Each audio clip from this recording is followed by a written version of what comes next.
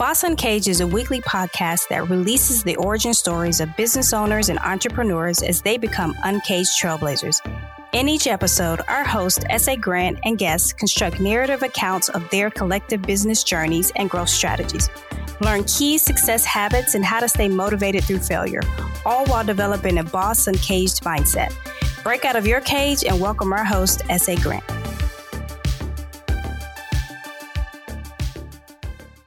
Welcome back to Boss Uncaged Podcast. So today is definitely an interesting show because there's so many, like, as I was doing my background research on David, and I'm sitting here looking at all these different informations and nuances of things that I want to speak about. So it kind of like I have a laundry list of things that we're going to try to squeeze into 1 hour. And coming up with his name, because, I always give whoever I'm interviewing a particular a nickname. So I was like, okay, I could call him the music boss. I was like, but nah, he's not his music. But what is a better and detailed name? So in this case, I'm going to name him the instrumental boss for many different reasons. And as we discuss it, we'll be able to disclose why we're doing that. So David, without further ado, why don't you tell the audience a little bit more about who you are and what we're going to talk about today? Well, thank you first of all, for inviting me on your show. And this is going to be a fun hour. I just know it is. And I grew up in East Tennessee. I'm a Tennessee hillbilly, I guess you could say. And I grew up in a musical family up in the mountains of East Tennessee. And my mother and father both played instruments. My mom and dad played piano. My grandmother Combs, she was only 4'8", and she was born in 1894. So she's an old timer. But she played the old pump organ. You may not even know what that is. It's an instrument that was before electricity. You pump the air through the organ with your feet. And she could make that organ talk. And she also loved to play an instrument called the auto harp. It's an old-timey instrument, stringed instrument, and she loved to play and sing.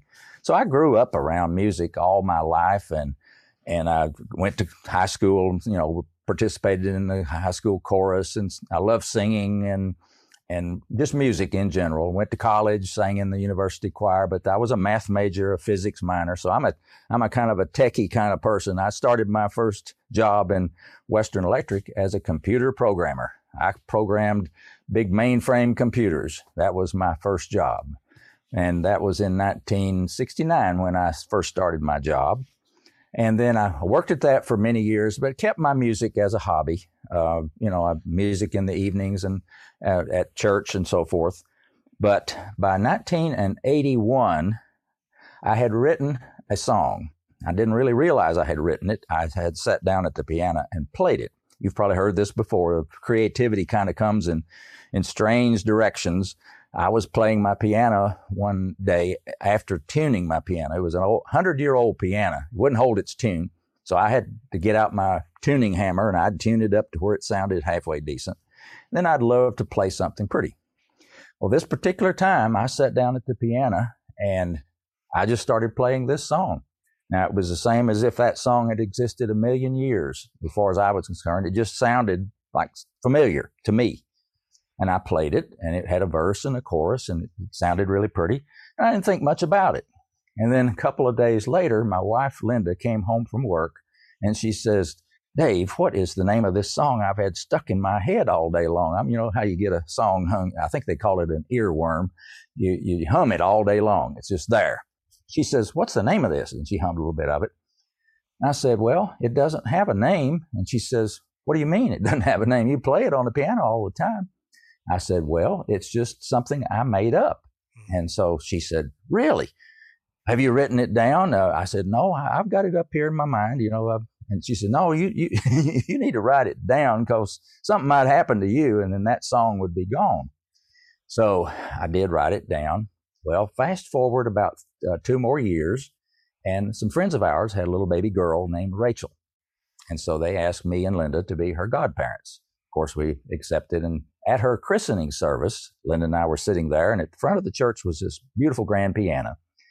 And at the end of the formal service, I whispered to Linda, I said, do you think I could play this little song, this little tune now, and maybe it would be appropriate in this setting?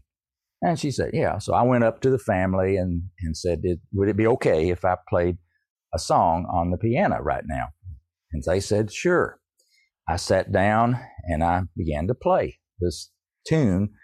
And about halfway through the tune, I hear all this sniffling in the in the crowd. You know, the emotion is beginning to show, and people starting to tear up, and I realized my eyes were leaking a little bit too. You know, I had some tears in my eyes. It was a very emotional experience. And at the end of the song, I looked up at little Rachel being held in the arms of her mother, and I said, look, from now on, this song will be called Rachel's Song in her honor.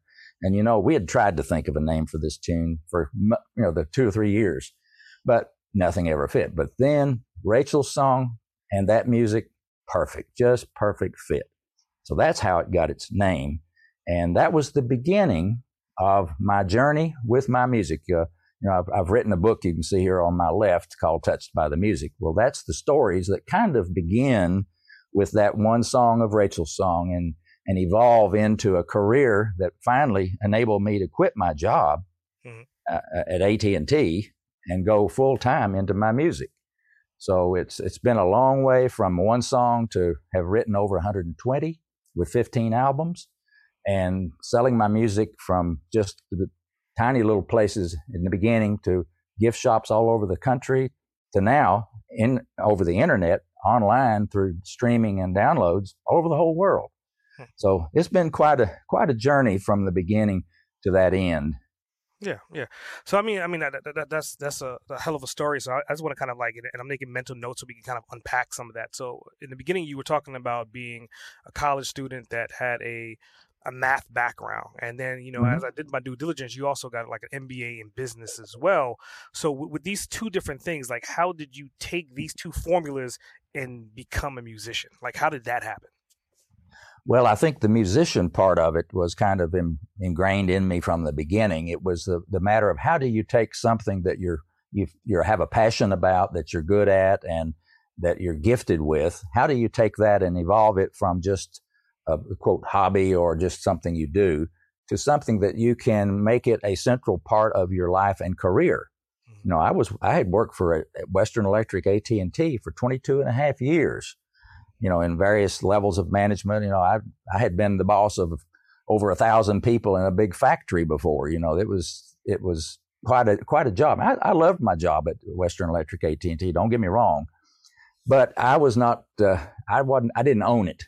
I was just an employee. And even though you have employees working for you, but you don't own the company. And I had always had that dream of owning my own business. And I'm kind of an entrepreneur at heart. Every time I would see an idea or something, I would always explore it and see if it would work into something. And up to that point, nothing had ever really worked out. But this thing with my music took on a life of its own, and it began to reveal itself to me as being a potential business. Now, like you said, I have my MBA from Wake Forest University. So I'm a business person. As you can imagine, I'm a very analytical person. So I'm always looking for ways to develop a business model or do something that will be a profitable venture for me or for somebody else for that matter. And so the beginning of the transition from just being the music as a hobby or an interest to music as a business and a way of making a living, that took place, obviously, gradually over time, but the real impetus was once I got Rachel's Song recorded and got it played on the radio and saw the overwhelming response from the listeners. I mean, these radio stations would tell me their phones would just light up and lock up when they played Rachel's Song. People wanted to know, what is that you just played? So I knew there was some pull, some draw, some attraction from the consuming public to that music.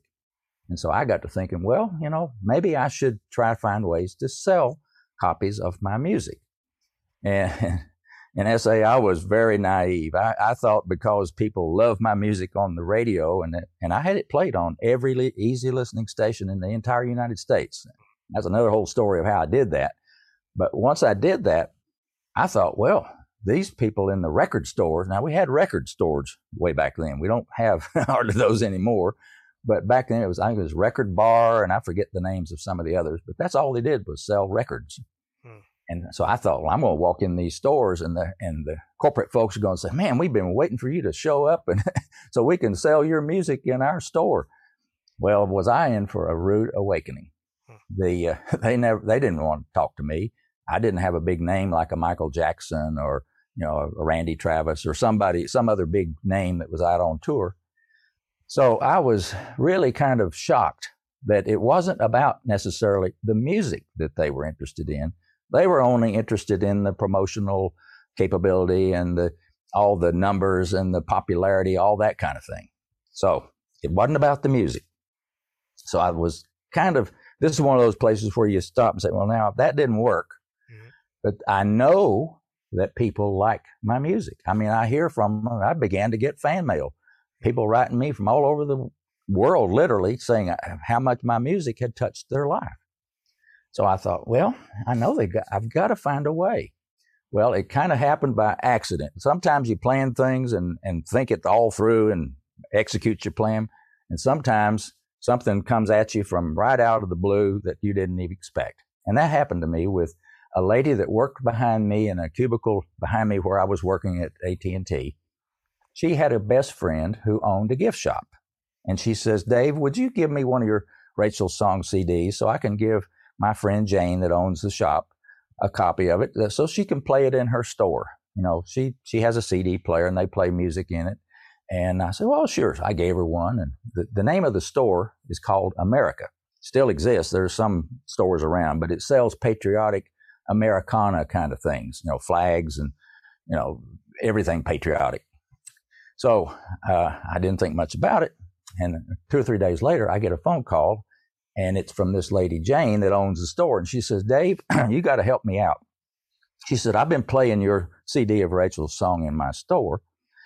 And every time it comes on, everybody in the shop comes over to the counter and says, Jane, do you have that for sale? I'd like to take that home with me. And she said, I, of course, didn't. I said, well, we can remedy that. So I arranged to sell her some CDs and cassette tapes at the time at wholesale. And so that evening, Linda and I boxed up a box of tapes and CDs, and we were living in Maryland at the time. So we went down. Her shop was in Old Town, Alexandria. You're probably familiar with Old Town. It's right on the Potomac River there. It's a beautiful tourist town, historic town. But her shop was right on King Street, right on the main drag of Old Town. So we drove down there. I took her a box of the tapes and CDs. Maybe it was 10 or 12 of them.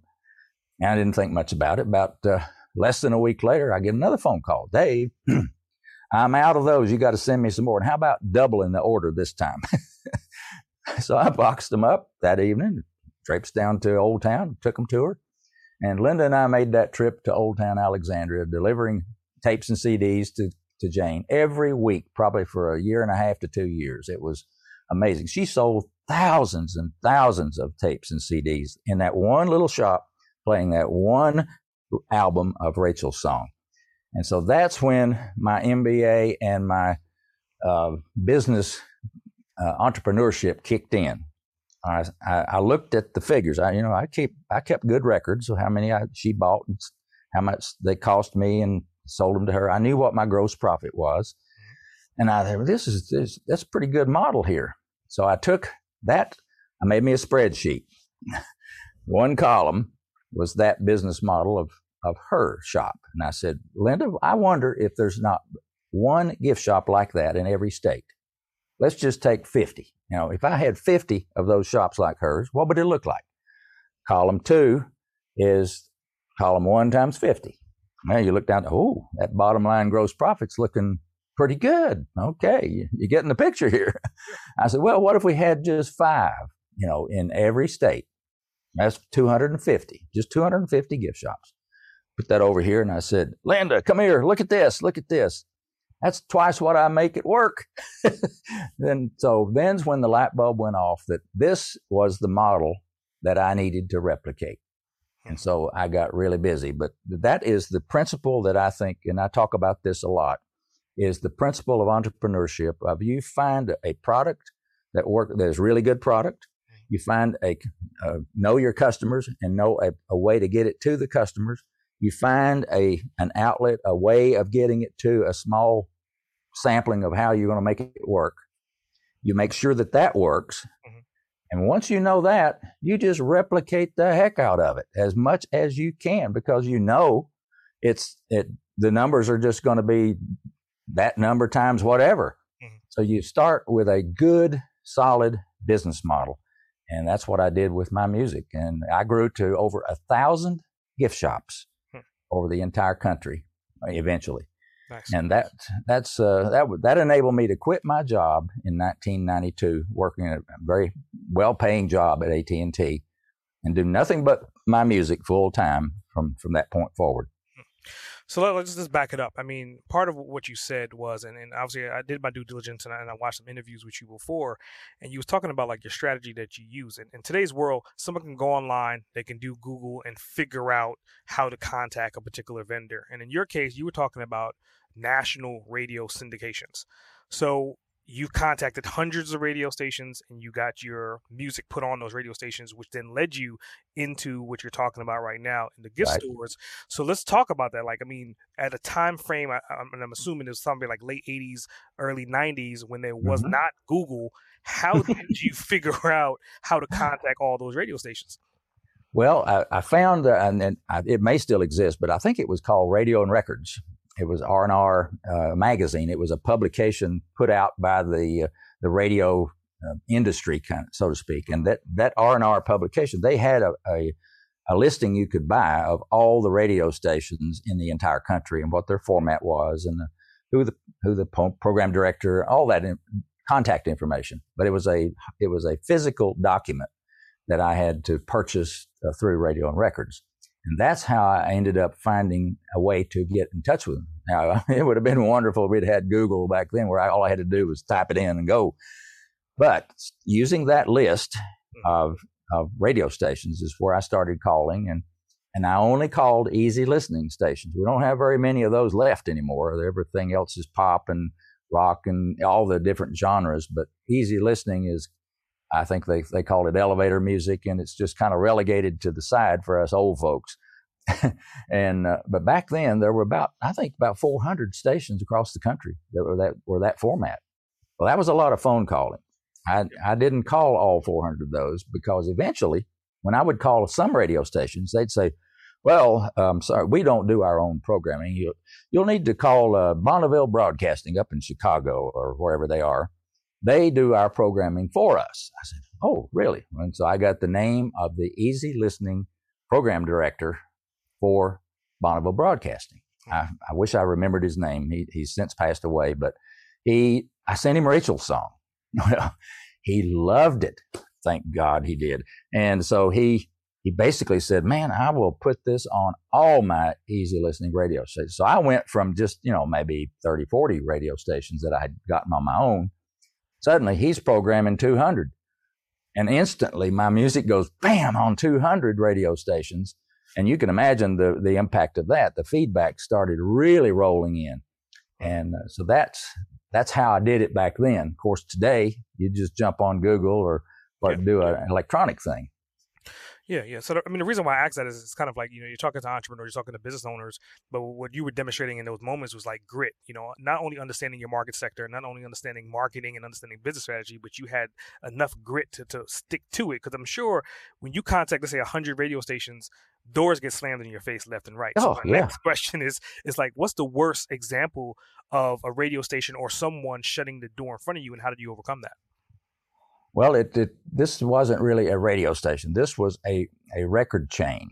I went to a special. The Washington D.C. Songwriters Association had an annual thing where they brought in people from the music industry into Washington as a showcase kind of thing, where you could listen to experts from different fields, and the record companies, the record stores. They bring songwriters in, big names, and it's just a great day on a Saturday. Well, part of the people that came, one of the representatives was from this record bar chain of stores. And I had gone every time during the conference.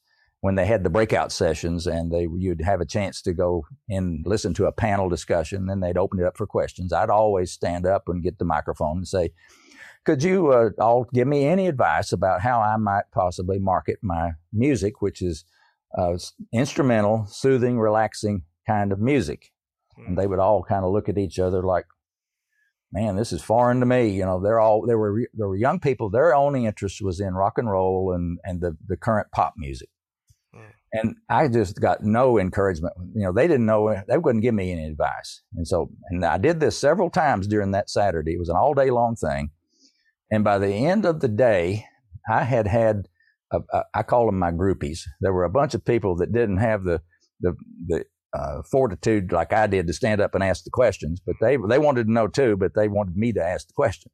So I had a group of people following me around asking all these questions. And they had a special session in the afternoon around the walls of this big ballroom. All these businesses and experts were there. You could go up one-on-one and ask somebody a question. So I went over to this record bar who I had been trying to get a way to sell my music in record bar for a long time on my own. I'd call, they wouldn't even return my phone call or anything. So I said, I've got this guy cornered now. So I'm going to ask him right here. So I walked up to his table where he was there, and he was a young fella, probably maybe 25 years old. I was only maybe 35, so I was just 10 years older than him.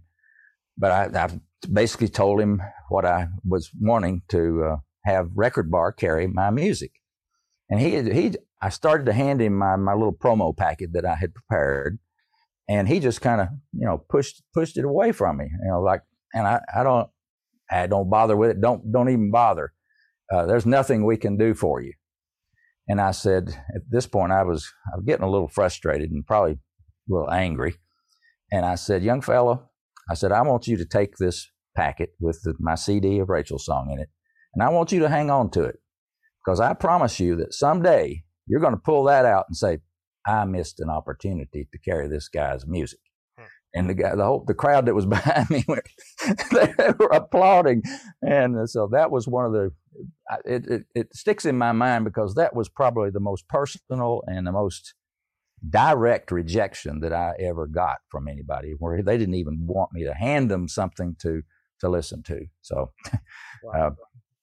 Definitely interesting. I mean, so on this road to success, right, and the perception of you being an overnight success is kind of skewed in this particular conversation. So my next question is, like, how long did it take you to master the art of selling music to where you are right now?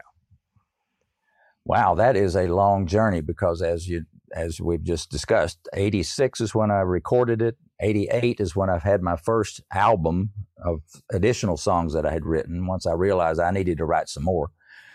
And then so I really did about an album a year from 1988 to about the year 2000. I have a total of 15 albums. Okay. And it takes a long time or for me it did, to write enough music, enough original songs for an album. You know, you need to write 15, 16, 17 songs to have enough for an entire album. And so this evolution really took place very slow. It kind of went, if you graph out most startup businesses or new businesses, the graph of their success goes, it has kind of a slow ramp to start with, then it has a kind of a steep up, and then it kind of peaks, and then there's a trail off at the end, you know, when the life of it is kind of, it's matured. Well, my ramp up did not really start until, number one, the radio stations all over the country started playing it. Mm-hmm. And number two, the gift shops all over the country that I had gotten was probably about 1991, somewhere around there, by the time I had gotten it really way up there. And so it was really a slow but steady climb, with a determination on my part, knowing that I was on the right track, and all I needed to do, because I was still working, you know, prior to my quitting my job in 92, I was still working. I had to do all this in the evenings and weekends. So, but I would work on the phone, or on weekends we'd get in the car and go travel and see places and talk to people. And it was one of the things that really helped was publicity. And as you know, there is no substitute for publicity. And in 1994, I got a phone call from a lady, a fan, who told me how much my music had meant to her. I happened to be the one that answered the phone that day, and her name was Roberta Messner. And Roberta told me that she had a disease, I think they call it elephantitis is the general name of it, but it's one where your skin attacks itself and you get grotesque growths on your face and skin. And she had to have 30, 40 surgeries to help take care of that situation, and very, very painful. She said the pain is excruciating.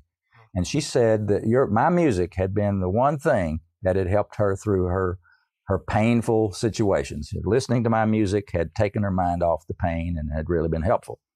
And then she was very inquisitive. She started, well, tell me about, like you and I, tell me about Rachel's song. How did you write that? And how did you end up quitting your job and all that? And she says, I am a writer for Guidepost Magazine. And I thought, okay, because I knew about Guidepost Magazine.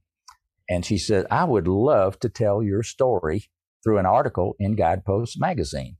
And it would be under your name. I would write it for you, but we would submit it. She said, would you give me permission to ask Guidepost if they'd be interested in your story? Well, sure, of course. Well, I had no idea where this was going to lead.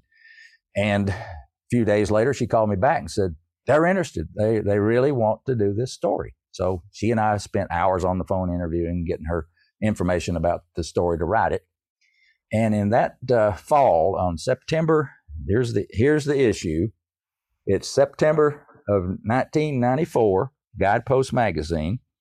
My article appeared. It's called Two-Part Harmony. And in the little magazine, it's got a picture of me at the piano that my wife got the camera out and took. And in the back of the magazine, they also put contact information for me. If you want to find out more about Dave Combs and his music, here's his phone number and here's his address. Well, I can tell you to the day, almost to the minute, when that magazine hit the street, because it has a circulation of 3 million people. Nice. And so when it hit the street, my 800 number that was listed in the back of the magazine started ringing. And it did not stop ringing. You could put your hand on the receiver and pick it up. There's somebody there. It was just that much. And people wanted to know what do I need to do to buy this CD or tape of Rachel's song. And that went on. I had to hire 2 people to just answer the phone and take the orders for Rachel's song. And then the funny story is that a couple of days later, my front doorbell rings, and because my office was in my home, I was running Combs Music out of my basement. Well, front doorbell rings, and it's my mailman. I go out to the front door, and here he stands with this gray canvas bag that's too heavy for him to pick up. He has drug it up the driveway, and he's standing there, and he says, Dave, this is for you, but what in the world have you done? He said, this thing's full of letters addressed to you. I thought, well, I just wrote a little article in Guidepost. I guess it's probably from that article. And he would drag that bag down to my front door for several days. In 2 weeks' time, I had heard from over 10,000 people about that article and wanting Rachel's song. So that really that notched it up a whole level when I saw the value of a publicity article, just like doing these podcasts. I enjoy talking about my music, and there's no substitute for talking with somebody and having dozens or hundreds or thousands of people listen and maybe be interested in finding out more about whatever it is you're talking about. So that little article really put me on the map in terms of publicity. I mean, that's interesting because, the time frame you're talking about in today's world, being in large publications still has that magnitude and effect if the article is written correctly and it's released in the right magazine with the right promotion behind it. So with that, my next question is, with the perception of everything is where it is right now, if you could go back in time and change anything, right? Let's say you have 5-minute frame to go back to and talk to yourself and tell yourself something. When would you go back to, and what would you say to yourself? Well, I think that probably accelerating the exposure that I did once I had reached a fairly high level. The mistake that I made was I think I backed off a little bit on the pressure, the pedal that I was, the gas pedal, so to speak. And that probably in retrospect, because at the time, when I very first started out, it was me and about two other musicians doing what I was doing, selling it in gift shops. I think we actually created what now is called the play and sell market. Back in the mid 80s, there wasn't such a thing. So what happened was that the big guys, the big record companies, realized every time they would go in a gift shop, they would see Dave Combs music. And so the light bulb went on theirs, and the gift shops were selling 100 times more music of a particular album than a record store was. And as you know, the record stores eventually just died away. I don't think there's hardly any left. So I guess I would tell myself to keep your foot on the gas, even though you're enjoying some success. Don't just pat yourself on the back and say you have arrived. I probably could have done more in terms of going further and expanding my business of music. And one thing that I did not do was go beyond hiring just one person. I hired one office manager to help me manage my music business. But I just did not have the goal of running a big music company, if you know what I mean. I didn't want to start bringing in other artists and selling other people's CDs through my same channel. I was pretty well satisfied with what I had already created. And so I probably could have done more with what I had done, but I really don't have very many regrets, not really, because it gave me a good lifestyle. I was able to quit my job in 1992, and my wife, she was the Assistant Secretary of the Treasury in Washington, working for President H.W. Bush at the time. And so, unfortunately, we can talk about this perhaps another time, but her mother had Alzheimer's. And so she needed to come from Washington back to North Carolina to take care of her mother. Her dad was 10 years older than her mother, and it was wearing him out. So she and I both decided that we needed to move from Maryland back to North Carolina, which she quit her job and came back and did that. And AT&T moved me back to North Carolina. So we relocated back literally within the same neighborhood that I had left 3 years earlier. So taking care of family and family matters really was a key element there. Nice. But that really was my only, maybe it's not a regret. It's something I look back, I probably could have done more with my music had I just kept my foot on the gas pedal. I think that's a good segue that you brought up your wife, Linda. And so my next question is just talking about, you've been on this run for essentially, based upon the time frames that you're talking about, roughly about 40 years. Mm-hmm. And so in this entire time on this journey, right, you've been married to her as well. So my next question is how do you currently juggle and manage your work life with all your, endeavors that you're currently doing? Well, that is a juggle, because my wife is currently the controller of the state of North Carolina. She has 200 people working for her in Raleigh, North Carolina, running the office of the state controller. She manages a very significant part of the finances of the state of North Carolina. And she is appointed to that position, appointed by the governor, but confirmed by the House and the Senate of North Carolina. And her term is up this coming June. So she only has a few months left before she will retire. But juggling her job and my music business has been, we've managed it, because she's been supportive of what I do, and I certainly support what she does. She was the controller of the United States in Washington, D.C. Under George W. Bush. And during those years, I basically put my music on hold, sort of, and I went to Washington to be with her. And I became the chief information officer for the United States Department of Agriculture. I got back into my role as an IT person. So I managed IT for the entire USDA and did that for 5 years. But so we've worked with each other, and we've been married. It'll be 52 years this coming June. So we've supported each other, and in our career, my career, and of course my music business, for those 10 years from when I quit my job until when she went back to Washington, we were working the music business together. I would be answering phone, packing orders, making phone calls, and she was helping as well. So it was a joint venture.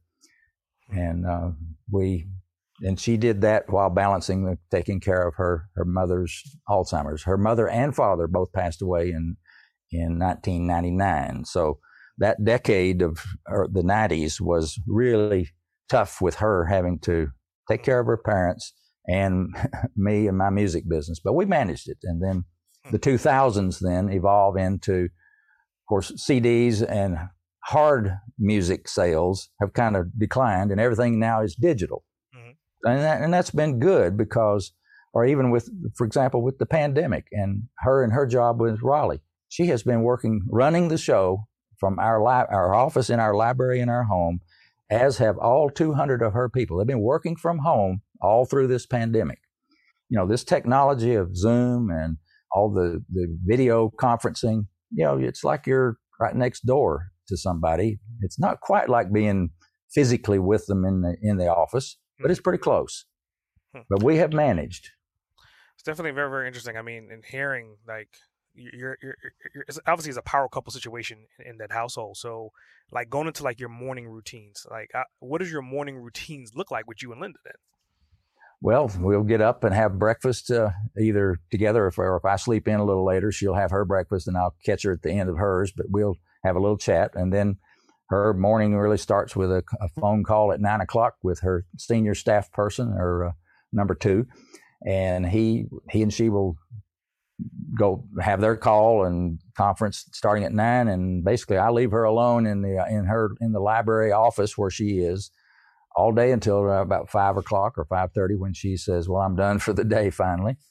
And then in the meantime, I'm on my computer lining up hosts for appearances on podcasts, and keep checking my emails and answering any correspondence that I get from people, some from fans. I still get emails from people telling me about my music and how much it touched their lives. So I always answer those. So I spend my day really thinking about how can I spread the word of my music. And I'm trying to, connect with as many movers and shakers in the podcast world or the media world as I can. And eventually I think I would love to have an appearance on, a TV show or something where I can literally play Rachel's song and talk about the music.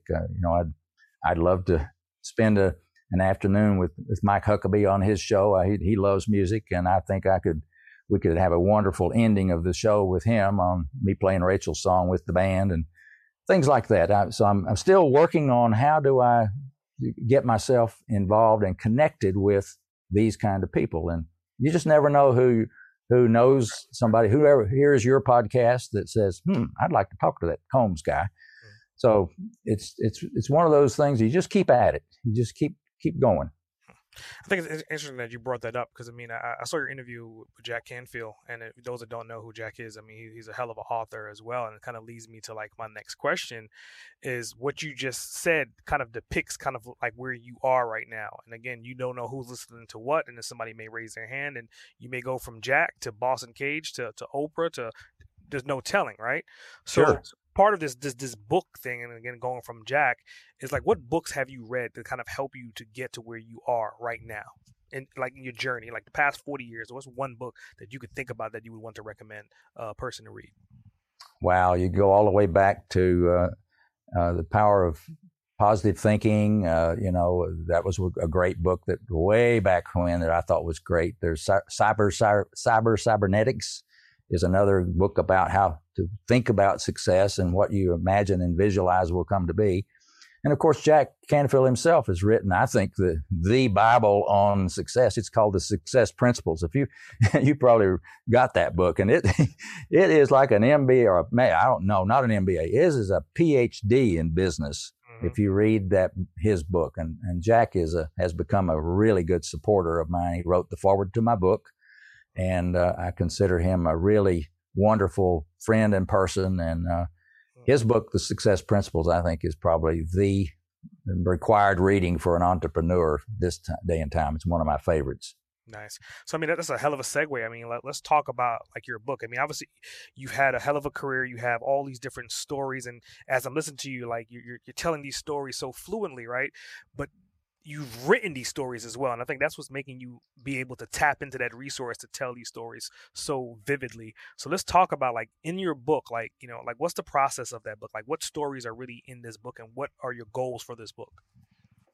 Well, I tried to basically make it a show, not tell, if you know what I mean. I wanted to show people what I was talking about, not just tell a bunch of facts. I wanted to bring them into, for example, I wanted them to come with me into the studio and hear and experience the recording of Rachel's song and some of the other songs that I've recorded.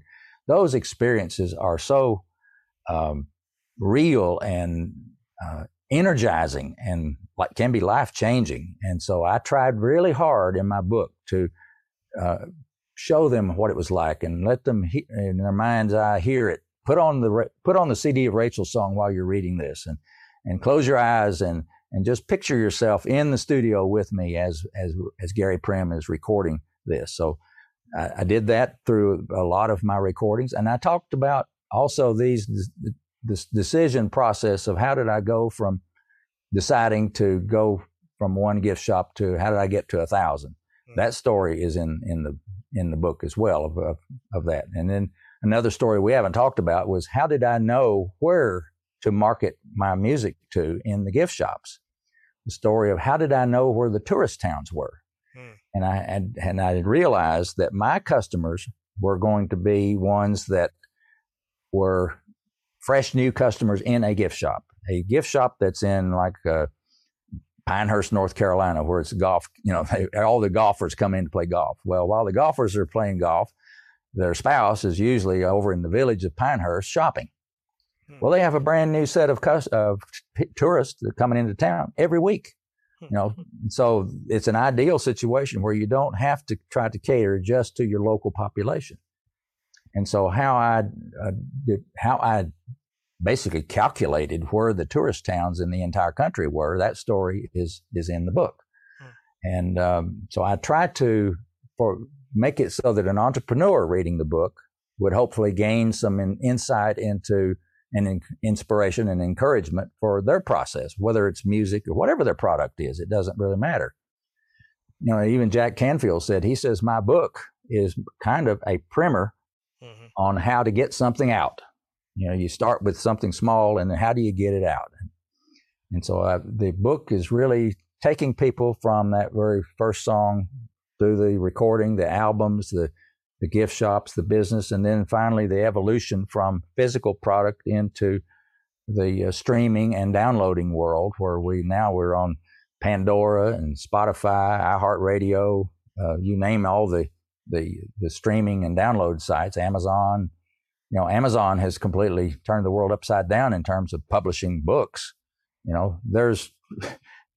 It's print on demand. You order one book, they print one book. There's no more of these boxes of books in your garage all the time. So my book is really structured to take people on my journey with me and not just tell them what happened, but to try to show them and have them feel the same emotions and insights and sights and sounds that I did as I was going through that process. I think it's definitely interesting because I could definitely hear like the whole MBA behind, like, again, you're promoting and talking about music, but it's so much business development behind it. And I want to kind of allude to that a little bit more, right? So he's talking about the book, and the book is telling the story of the music. And then when you land on the music, then you purchase the music, but in addition to it, like, you're thinking about units per transaction. So you got the book, you got the music, you got the composition, and then you have all these different elements. So you're not just going to buy one thing from Dave. Essentially, as the journey progresses, you're going to buy 3 to 4 of each one of these songs. So I want you to kind of really talk about, like, how did you come up with this concept? And I'm bringing it to light, scaling. Like how did you come up with the idea to scale what you're doing to the magnitude that it is right now? Well, it was really simply the matter of replication. When you have something successful and you just simply replicate it. But in terms of the music, I'm fortunate that I have 15 albums. I've recorded, I think it's about 170 titles. Now, of course, I didn't write all of those because some of those are popular. I did covers of other people's songs. but I wrote over 120. But just knowing that it was a matter of numbers. Sometimes if you're a one-shot wonder, it's really tough unless you're really, really, really lucky. But you need to have a whole catalog or a list of music or whatever it is that you're selling, so that you have more than one thing for people to purchase. As you said, when they buy a Rachel song, they like that. You want them to come back and purchase, Beautiful Thoughts album or Springtime Reflections or whatever album it is, Discover Tranquility. I have 7 albums of instrumental music I've written, 4 albums of favorite hymns. I'm a religious person. I'm a Baptist by religion, and so church music has always been a big part of my life. So naturally, I did albums of favorite hymns. So I have 4 of those, but I also have a patriotic album called Celebrate Freedom. Now, that album was created because back in the Desert Storm days, when Saddam Hussein was attacking Saudi Arabia, all those oil fields on fire and all that, and we went to war against this tyrant, that's when the country was basically unified with a very patriotic mood. And I realized that I needed to do something too. And so one of my albums, I said, I'm going to record an album of patriotic songs. And I'm going to call the album, the title of it is Celebrate Freedom. Because the word freedom is something you're hearing a lot these days with all that's going on in Ukraine. And bless their hearts, those people are fighting for their freedom. And it means so much. It's really a deep-seated emotion and goal. So I decided I'm going to do an album, and I'm going to take the proceeds from this album and basically fund an endowed scholarship at Wake Forest University in the MBA program. And so we did. Linda and I funded the Combs Music Celebrate Freedom Scholarship. And it's funded, and its recipients are basically targeted towards the military.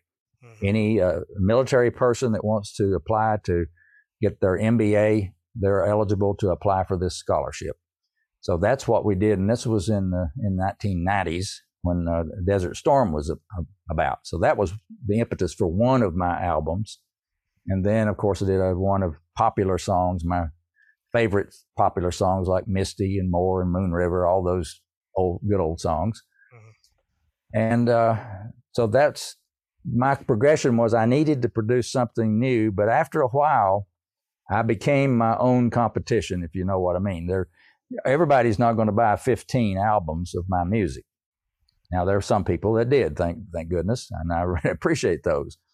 But sometimes people I've got 4 or 5, that's enough. So if you draw it out, the curve out of your sales, the repeat sales, again, it's one of those curves that goes up and then down. Initially, when I did my first album, I did a survey. Had some students do a survey of how many of my customers that had bought out Rachel's song, how many of you all would buy another album if Dave were to produce one? Virtually 100%. I mean, it was, when's he going to come out? And that was true. I'd send out a mailing and almost 100% come back and they'd buy the second album. Well, I did the third. Well, maybe it dropped down to 95%. Fourth, about 90%. And fifth, maybe 85. Well, you get the picture. After a while, your repeat sales to your existing customer base trails off. So then you have to change your thinking. Instead of, I can't just be marketing to one set of people all the time. I got to find new customers. Yeah. And that's where I am today with my book and my music and the internet and podcasting. I'm trying to find and reach a whole new set of people that I hope that my music will touch them in the same fashion that it did all the people that previously bought Rachel's song. Nice. So, I mean, those that, if you understand growth strategy, I mean, he's clearly depicting like touching on a existing product and touching into new consumer bases. So that's like a growth strategy plan, right? Which is it's ingenious, right? So you tap into a whole new market. So what I want you to do right now is I want to ask you a question about like the final words of wisdom. you're talking to not necessarily your target audience, but you're talking to musicians generally, right? And they're up and coming, and they're listening to you and saying, okay, not only is he a successful artist, but he's also successful at his art becoming a business. So what words of insight would you give to them to help them on their journey moving forward? Well, I have basically, it's kind of a sequence of 4 or 5 principles that I think they need to adhere to. Number one is you have to have a quality product. You need to create something, your music, whatever. It needs to be something that it doesn't sound like something that you just, recorded in the back room someplace. You need to have it sound as good as possible. So you write a good song and you get it recorded or produced yourself, or if you're a performer, that's great. Or if you're not a performer, get hooked up with these studio musicians will do it for you can hire somebody to do a demo like I did with Gary Prim. And so you need to get a good product and then basically get it produced in a good format or form that you can offer it to people to hear it. And that today is on an MP3 file or, electronically you can send it to somebody to listen to. And then number 3 is you need to find out or determine in your own mind, who is your customer? Who's your audience? Who are you appealing to? What are the demographics or geographics of the audience that you're trying to appeal to? In my case, it was 35 and up, female mainly, and through gift shops and tourist areas. I knew that. Well, for whatever it is you're doing or your music, who is your audience? And what are their demographics and geographics? And number 3 then is, how do you get reached out to them? What are the way? Think of outside the box. How many different ways can you put that music into their ears? How can you make sure they hear it?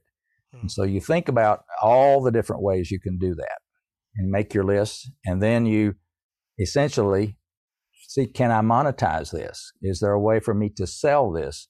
Will they pay money to hear my music? And certainly you can get paid through streaming and that kind of thing, but you're only going to get paid 0.2 pennies per stream. So don't count on making $1 million off of streaming real quick. That's another whole subject. Mm-hmm. So find ways to reach that audience. And then once you have figured out a bunch of ways you can do it, experiment and try some of these and see how it works. See if any of your strategies of getting it in front of people, and it may mean, and if you're a performing musician, it may mean you getting out there and performing it in certain venues, whether it's local clubs or if, depending on what kind, if it's religious, in church audiences, if it's there's all kinds of venues for you to perform your music. Mm-hmm. And then you figure out, well, which one of those did I have the most impact with, and where did I reach the most people? Or if you're doing back of the room sales of your music kind of thing, where did I really get success with my music? And then once you've nailed it down to 1 or 2 different channels of ways to promote and sell your music, figure out how to replicate that. How can I multiply that effect? And maybe you need to have somebody help you. And if so, if you have the wherewithal to hire somebody to help you promote something. But I would not count on being picked up by a major label or that kind of thing. That can happen. Yes, it can. But a lot of times, even the big name artists will tell you their beginnings were they were out there with shoe leather, promoting, handing out their own music and getting people to play it. And then that persistence of going after what you already know is your market, your audience, and your customers, and your channels of how you're going to get it to them, and just work it. And it's not going to, and be patient. I think you have got to have a big load of patience, because it's not going to happen probably overnight. And so you need to be persistent and patient and just work at it. And as Jack Canfield says, there's something called the law of action. Mm-hmm. If you just stand around and don't do anything, nothing's going to happen. You just have to keep at it, keep persistent, and keep acting and doing things that move you forward. And I think that's kind of how I would wrap it up for any musicians listening to me today that, first of all, have a great product. And if you're a great musician, a singer or performer or an instrumentalist, whatever, God bless you, and keep going. Keep using your gift, and then go down these steps of trying to find the best way to promote and spread the word about your music. Yep.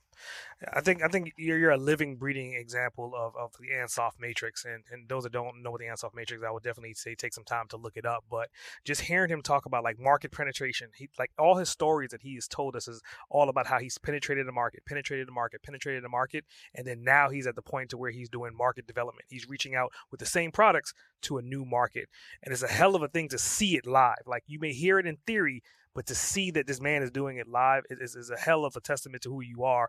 And I definitely appreciate you being on the show today. So how do people get in contact with you? How do they communicate with you online right now? Well, it's very simple. I have a website called combsmusic.com, COMBS music.com. And when you go on the website, you will see a picture of my book on the left side of the website, and on the other side you'll see the picture of my CD of Rachel's song, and you can click on links, and if you click on around the book, it'll take you to Amazon where you can buy the book, or you click on the CD, you can hear samples of it, and then you can go to Amazon and buy it, or I have a local company here that physically carries my music. You can call them, and if you want to talk to a live person, you can call Combs Music and talk to somebody. But usually most people will just click on the links on my website, and you can go on there and sample it. And for those that play an instrument, play the piano, I have gone to the trouble of transcribing the music for all of my original music and all of my favorite hymns albums.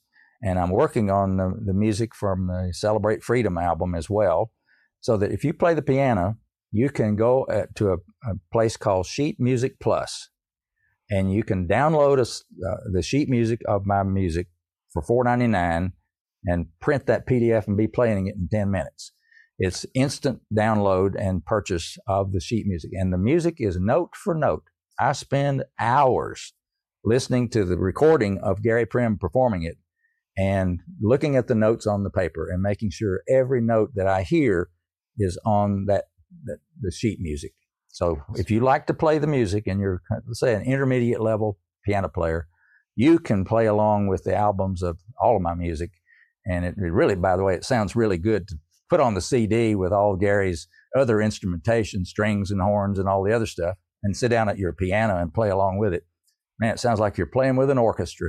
So, but I encourage people to do that. But the links to that are also on my website, combsmusic.com. And if you want to touch base with me, my email is also very simple, dave@combsmusic.com. And I answer all my emails, and I'd love to hear from people about how my music has touched their life. So, I mean, closing out with that, and then I want to kind of go into like a couple bonus questions, right? And okay. The first bonus question that I have for you is, we keep hearing Rachel's song. We heard the story about Rachel. But I mean, essentially, when you named this song, and correct me if my calculations are wrong, it's been about 38 years, closing in on 40 years.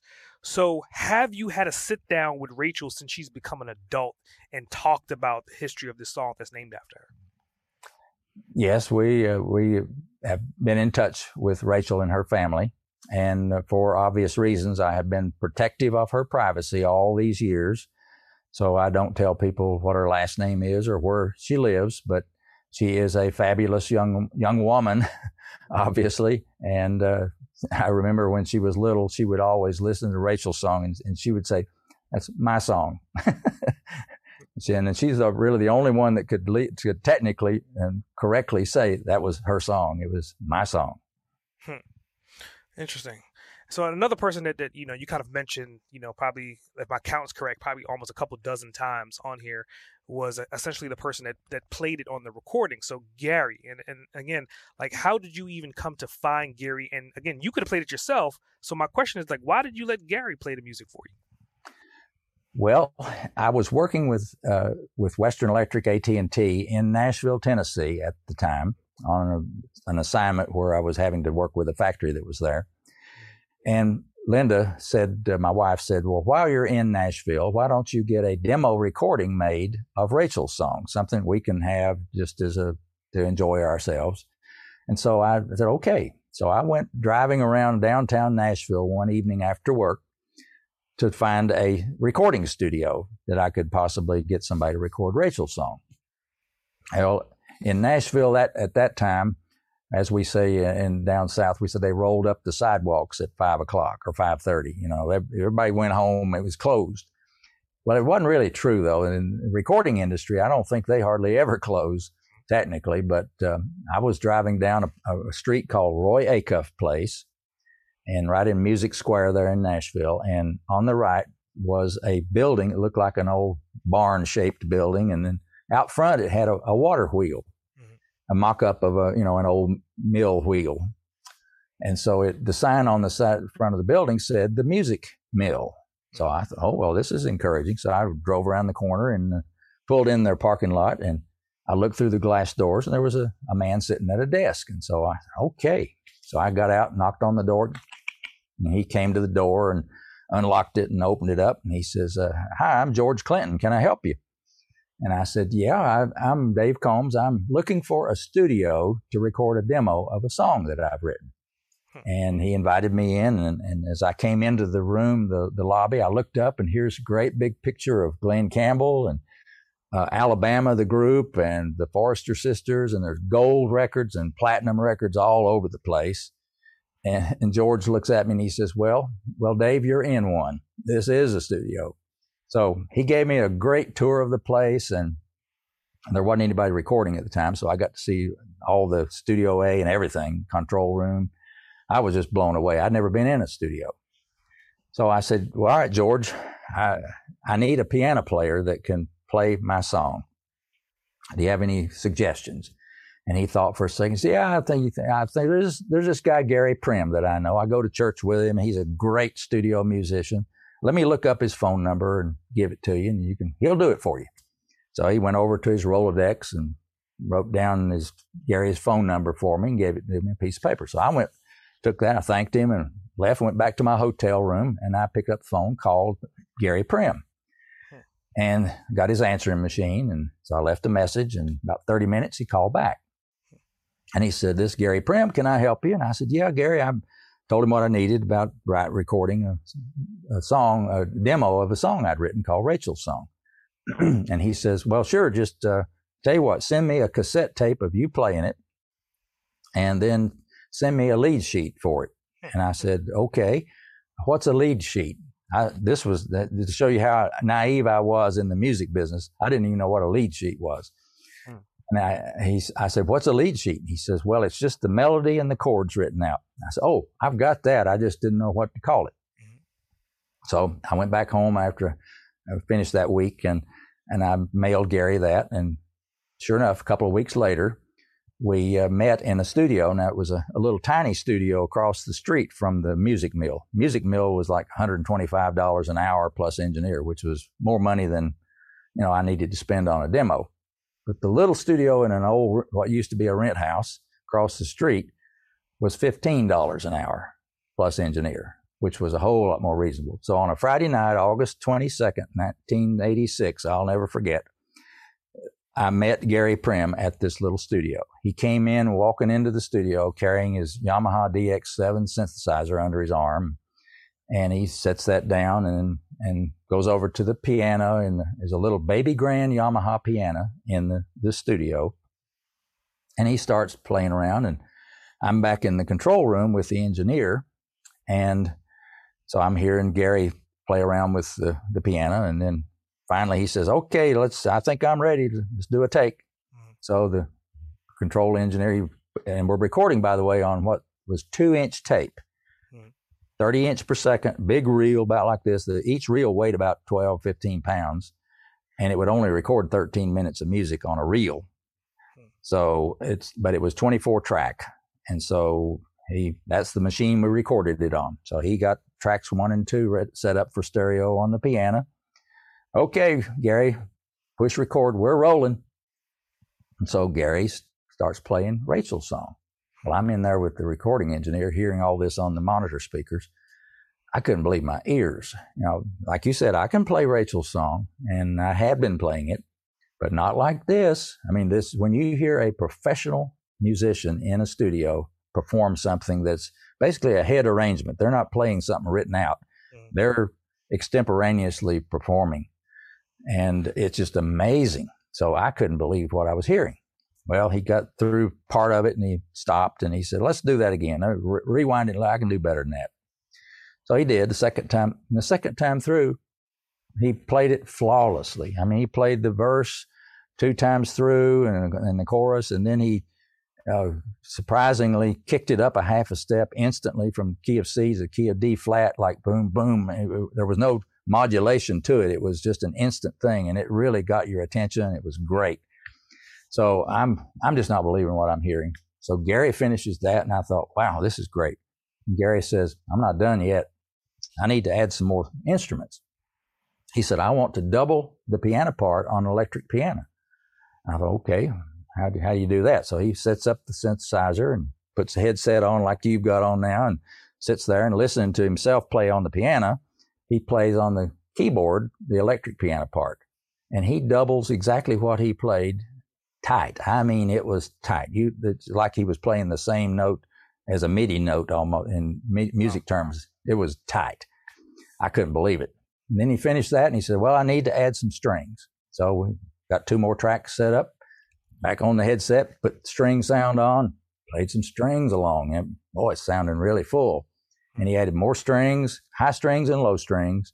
And then he added some horns. He said, right in the middle there where we're changing keys up to D flat, said, I want to give that a little oomph with some horns leading into that transition, which he did. And when you listen to the recording of Rachel's song, you can, now that I've described this, you can hear all that instrumentation going on, because he starts out on the recording with just piano.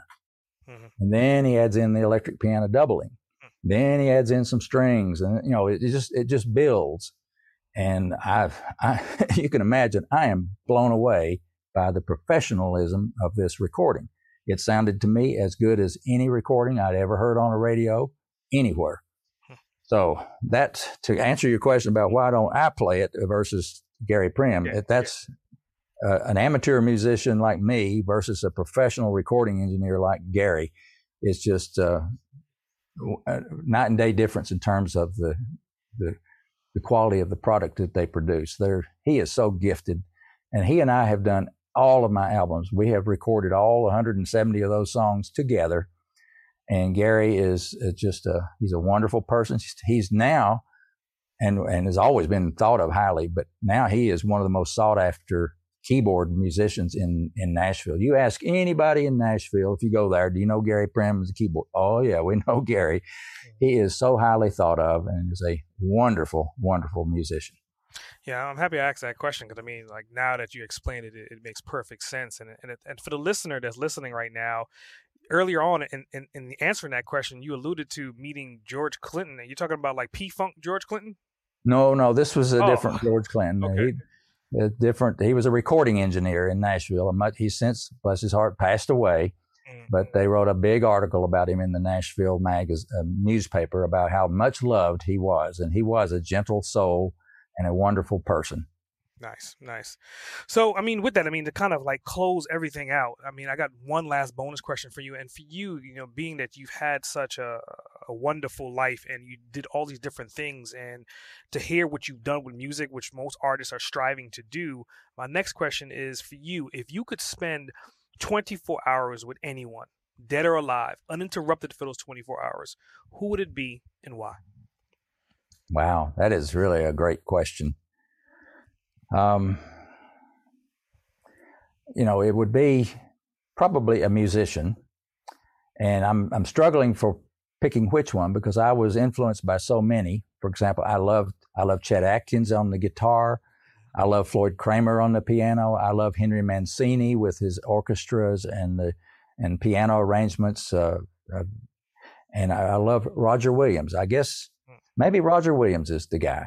I was fortunate to hear, Linda and I were able to hear him in one of his last concerts when he was living, when we were in Stuart, Florida. He came down to the little theater there, and we heard him live, and I think he was 80, I can't remember how old he was, but he was in his 80s at that point. He put on a 2.5-hour show, no intermission, and energy unbelievable. And of course, his talent and energy and his philosophy of life and dedication to his music was just so inspiring. If I could bring him back to life and spend 24 hours and just be with Roger Williams for that time, I would just feel so blessed, because he was a unique, wonderful, masterful human being and a master at music. He inspired us all. Mr. Piano. It makes sense. Definitely makes sense. So going into closing, I always like to give anyone that I'm interviewing an opportunity to become the host of the Boss Uncaged podcast. So that way you can kind of ask me any questions that may have come up during this interview. So the show is yours. Do you have any questions you'd like to ask me? Well, I guess, how many of these kind of shows have you done over the years now? So I've released 100 and something, and we've recorded about 250. Wow. So out of all of those, do you feel like that I know the answer to this question, but do you feel like that you get more out of these interviews than even your audience does? I would say yes, because I like the build up to it. I mean, like before every show, like just doing my due diligence and reviewing your background and looking at your profiles and listening to other interviews, it just kind of, I zone in to your stroke of genius. So in this conversation, like we could really stay bar for bar and have this conversation. So I wanted to make sure I'm delivering that content to the listener as well. Well, I want to compliment you. First of all, not every host that I have ever interviewed with goes to the extent of doing their homework and their due diligence on their guests. And from my perspective, you're golden in that category. You're in a class by yourself. And I really applaud you for that. And thank you for doing that for my story and for inviting me on. And it's been a real pleasure. And I hope that we will now stay in touch. And I wish you the best in your endeavors with your podcast. It's a crowded world out there with podcasts, but I think you're onto something. Yeah, well, I definitely appreciate that, especially coming from you. Of being that I could allude to this. I think you're half and half. You're highly creative, but you're also highly analytical at the same time. So speaking to someone of that caliber, and that's kind of the shadow that I'm following in. I definitely appreciate that. Well, you're quite welcome, and you have a great rest of the day. And thank you again for having me as your guest. It's been my pleasure. Great. S.A. Grant, over and out. Thanks for tuning in to another episode of Boss Uncaged. I hope you got some helpful insight and clarity to the diverse approach on your journey to becoming an uncaged trailblazer. Don't forget to subscribe, rate, review, and share the podcast. If this podcast has helped you or you have any additional questions, reach out and let me know. Email me at ask@sagrant.com or drop me your thoughts via a call or text at 762-233-BOSS. That's 762-233-2677. I would love to hear from you. Remember, to become a boss uncaged, you have to release your inner beast. S.A. Grant, signing off. Listeners of Boss Uncaged are invited to download a free copy of our host, S.A. Grant's insightful ebook, Become an Uncaged Trailblazer. Learn how to release your primal success in 15 minutes a day. Download now at www.bossuncaged.com/freebook.